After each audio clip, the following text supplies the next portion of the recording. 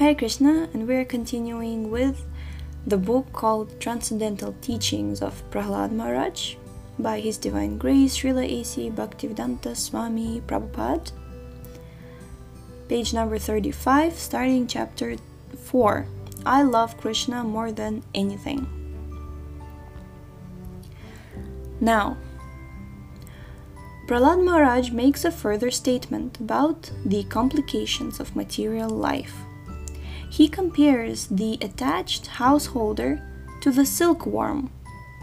The silkworm wraps itself in a cocoon made of its own saliva until he is in a prison from which he cannot escape. In the same way, a materialistic householder's entanglement becomes so tight that he cannot come out of the cocoon of family attraction. Even though there are so many miseries in materialistic family life, he cannot break free. Why? He thinks that sex life and eating palatable dishes are most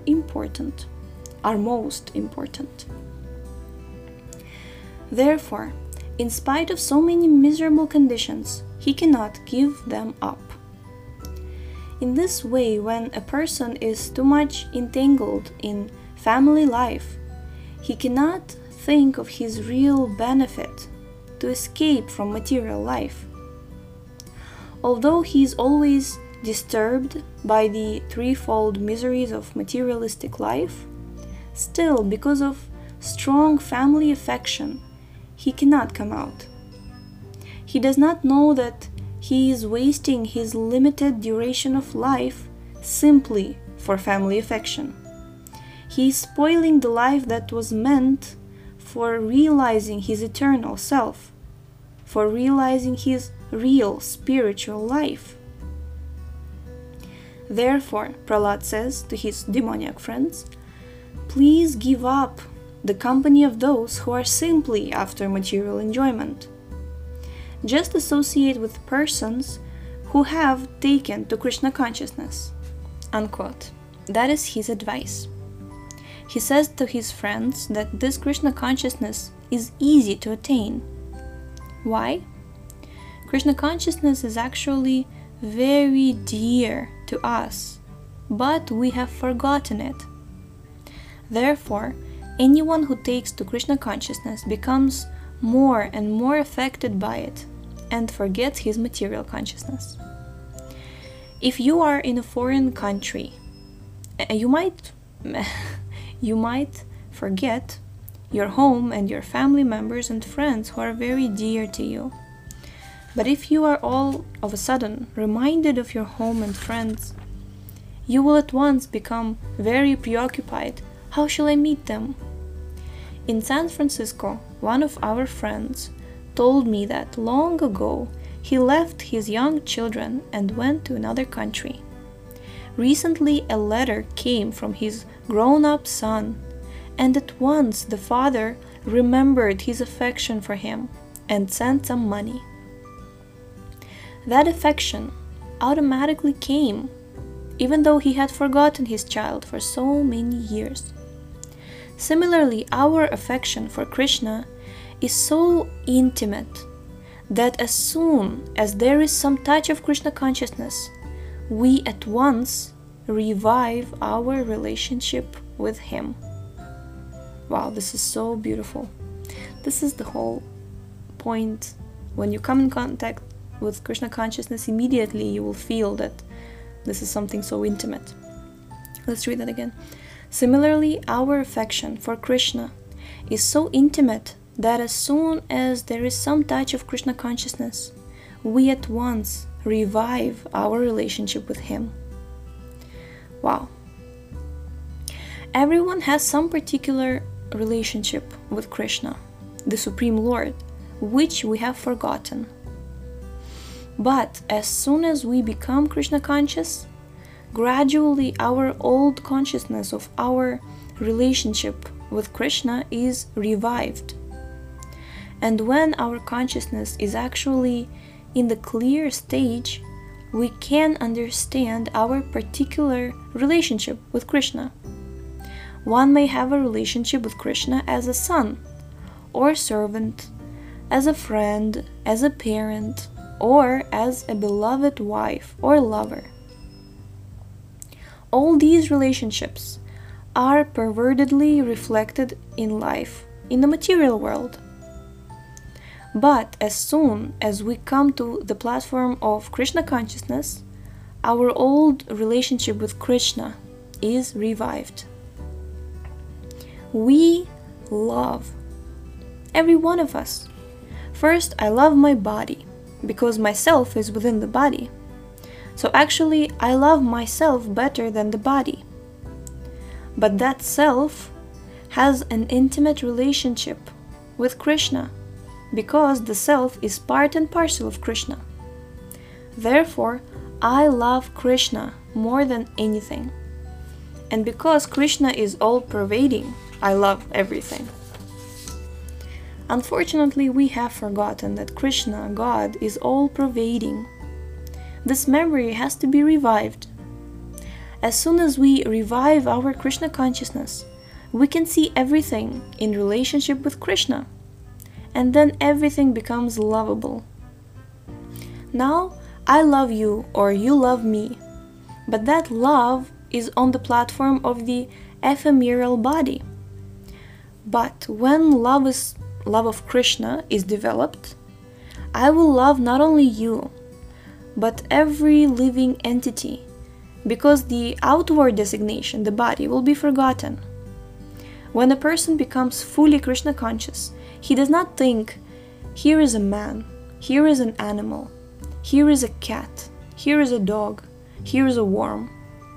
He sees everyone as part and parcel of Krishna. This is very nicely explained in the Bhagavad Gita.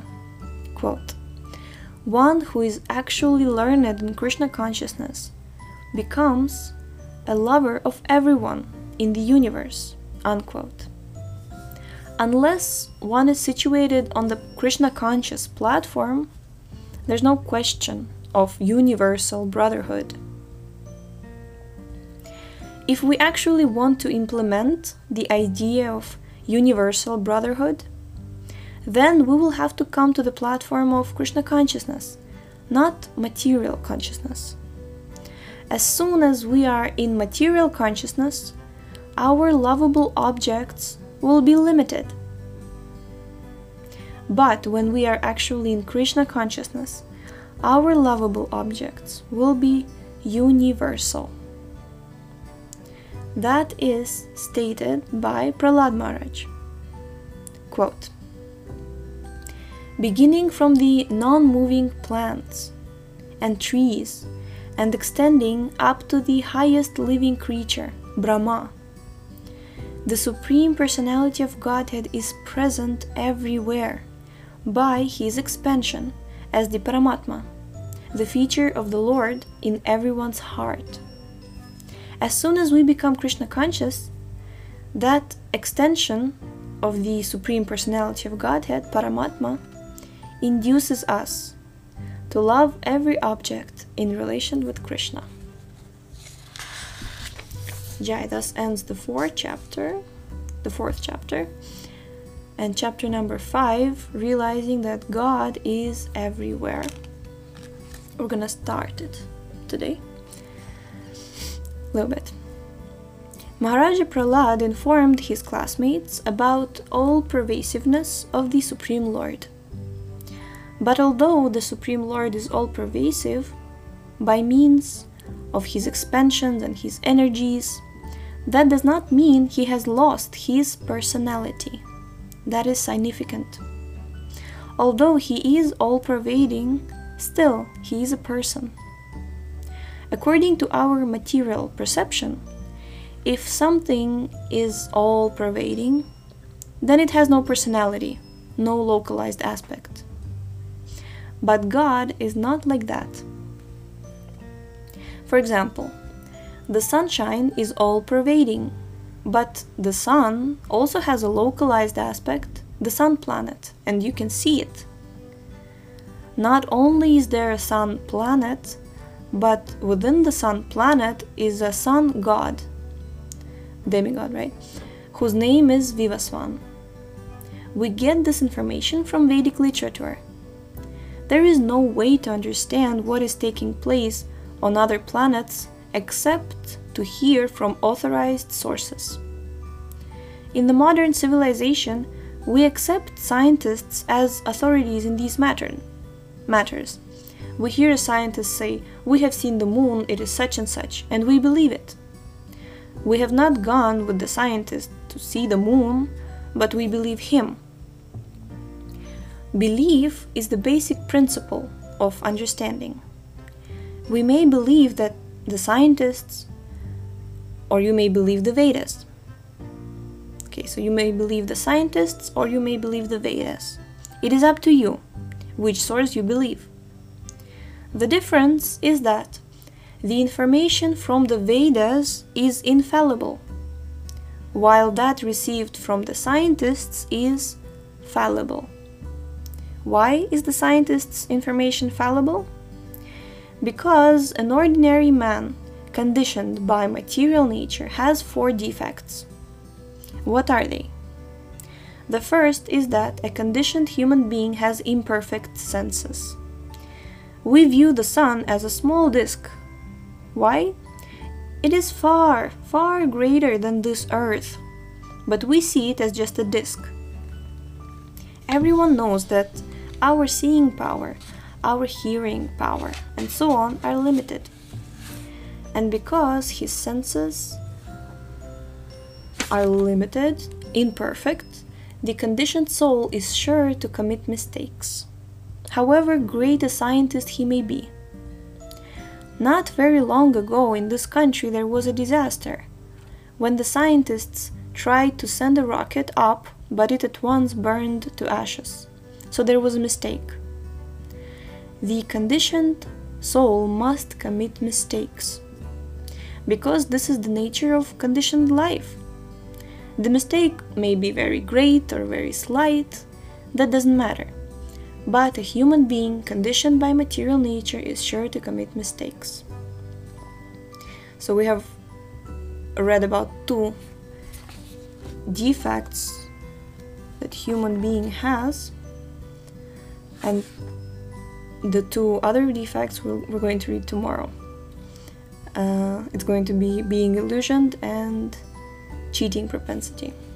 Yes, so we shall stop here for today. Thank you so much for tuning in, and the link to this book is in the description, and we shall see